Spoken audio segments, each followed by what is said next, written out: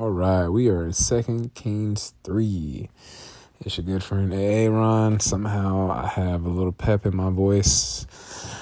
It's wild. I went to the prayer meeting tonight, and yeah, let's just say we talked about Elijah at the beginning and fear, and fear of Jezebel right after that great victory that he just had.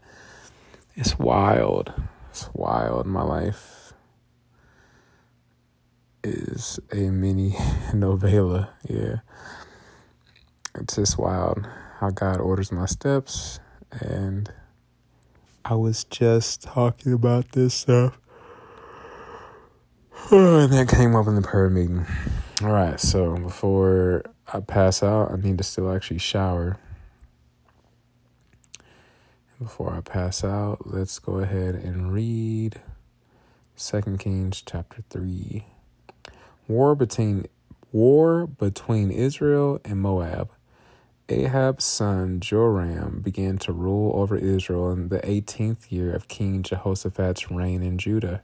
He reigned in Samaria 12 years. He did what was evil in the Lord's sight, but not to the same extent as his father and mother. He at least tore down the sacred pillar of Baal that his father had set up. Nevertheless, he continued in the sins that Jeroboam, son of Nebat, had committed and led the people of Israel to commit. King Mesha of Moab was a sheep breeder. He used to pay the king of Israel an annual tribute of 100,000 lambs and the wool of 100,000 rams. But after Ahab's death, the king of Moab rebelled against the king of Israel. So King Joram promptly mustered the army of Israel and marched from Samaria. On the way, he sent this message to King Jehoshaphat of Judah. The king of Moab has rebelled against me. Will you join me in battle against him? And Jehoshaphat replied, Why, of course. You and I are as one. My troops are your troops, and my horses are your horses. Then Jehoshaphat asked, What route will you take? What route will we take? We will attack from the wilderness of Edom, Joram replied. The king of Edom and his troops joined them, and all three armies traveled along a roundabout route through the wilderness for 7 days. What should we do? The king of Israel cried out. The Lord has brought the three of us here to let the king of Moab defeat us. But King Jehoshaphat of Judah asked, Is there no prophet of the Lord with us? If there is, we can ask the Lord what to do through him. One of King Joram's officers replied, Elisha, son of Shaphat, is here. He used to be Elijah's personal assistant. Jehoshaphat said, Yes, the Lord speaks through him. So the king of Israel, King Jehoshaphat of Judah, and the king of Edom went to consult with Elisha. Why are you coming to me? Elisha asked the king of Israel. Go to the pagan prophets of your father and mother. Elisha replied, My bad, I skipped over a line. But King Joram of Israel said, No, for it was the Lord who called us. It was the Lord who called us three kings here, only to be defeated by the king of Moab. Elisha replied, As surely as the Lord Almighty lives, whom I serve, I wouldn't even bother with you except for my respect for King Jehoshaphat of Judah. Now bring me someone who can play the harp. While the harp was being played, the power of the Lord came upon Elisha, and he said, This is what the Lord says. This dry valley will be filled with pools of water. You will see neither wind nor rain, says the Lord, but this valley will be filled with water. You will have plenty for yourselves and your cattle and other animals.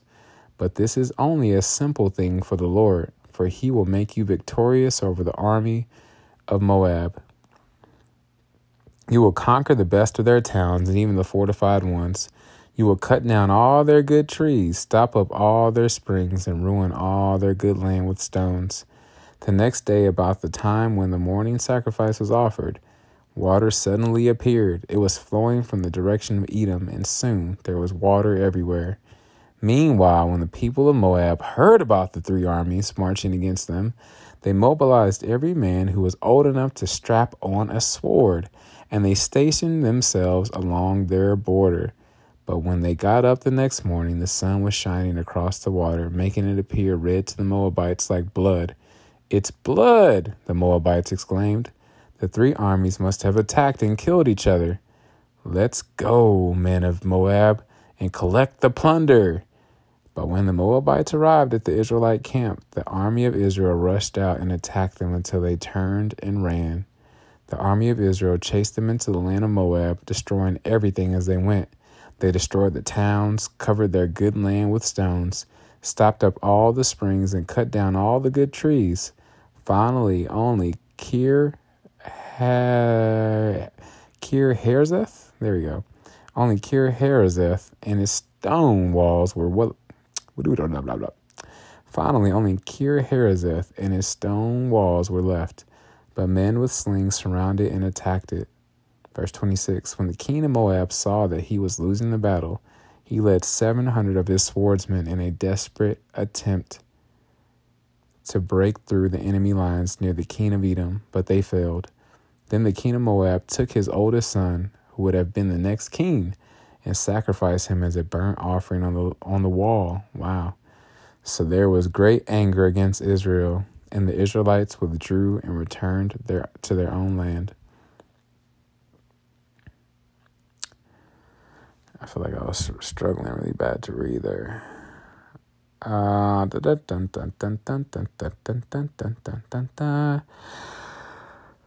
was doing that earlier when I was reading my book Jump from my audiobook, and toward the end I was like, you know what? I'm not even going to re-record this. I'm just going to roll with what I got in with the mistakes. So the first 3/4 of the book is pretty clean, meaning like no mistakes. And then the end of the book, it's like, I was like, I don't care. I want to encourage folks to just put their stuff out there, and everything doesn't have to be perfectly scripted or well written. I mean, like perfect. Everything doesn't have to be perfect and polished. That's what I'm trying to get across to folks. So just like this podcast, there's so many things that I could go back and re-record and make it sound like perfectly polished. But you know what? You will be there's so many things I wouldn't get done if I tried to perfectly polish everything. So yeah. That's pretty straightforward. There's a lot of moving parts, things going on, but this is like, as I was reading that, I'm just going to be honest, the Homer Simpson monkeys were like clanging their cymbals in my head. That Homer Simpson monkey where he clangs the cymbal and he's flipping it in Homer's head when people say anything that goes over his head, or just very, when Flanders, his neighbor, starts talking. Some of y'all might have that Homer Simpson monkey flipping in your head and clanging cymbals as I talk. So I actually just read a bedtime story to my good friend out in Sacramento. Shout out to her if she listens to this. But I imagine there's some people that listen to this podcast and it puts them to sleep. So this podcast, I believe, serves lots of purposes. It probably puts people to sleep, and some people actually listen, or it just encourages them to read the Bible more. Yeah, I read Mr. Brown Can Moo to my friend. Mr. Brown Can Moo, Can You? By Dr. Seuss. One of my favorites. I love Dr. Seuss. Anyway, there's a lot going on here. War between Israel, Moab. God gave him victory. All right. When I come back tomorrow, we will read 2 Kings chapter 4, and we'll hear more about Elisha. Did Elisha do any miracles just now that I need to record? I'm done recording these. It's too much to keep up with because Elisha is going to do double the number of Elijah.